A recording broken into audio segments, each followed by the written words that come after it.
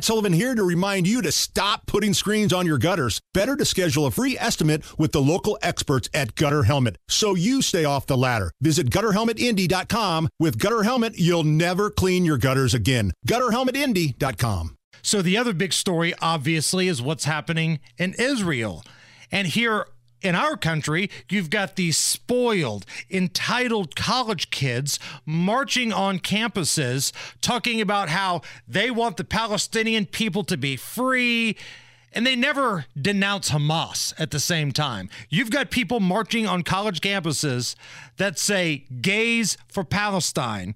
And again, it's the equivalent of chickens for KFC. These kids don't know what the hell they're talking about. No. But bringing it full circle, what you are starting to see, and there was a story about this in The Hill, I believe, some big-time university donors are not scratching those checks because the university presidents are allowing some of this nonsense. Not just free speech. We're not talking about free speech. Right. We're talking about some ridiculous nonsense happening on campus. We're talking about foreign nationals. By the way, I just think everyone needs to know this. The Bill of Rights applies to U.S. citizens. If you are here from China and you are not a U.S. citizen, you don't have freedom of speech.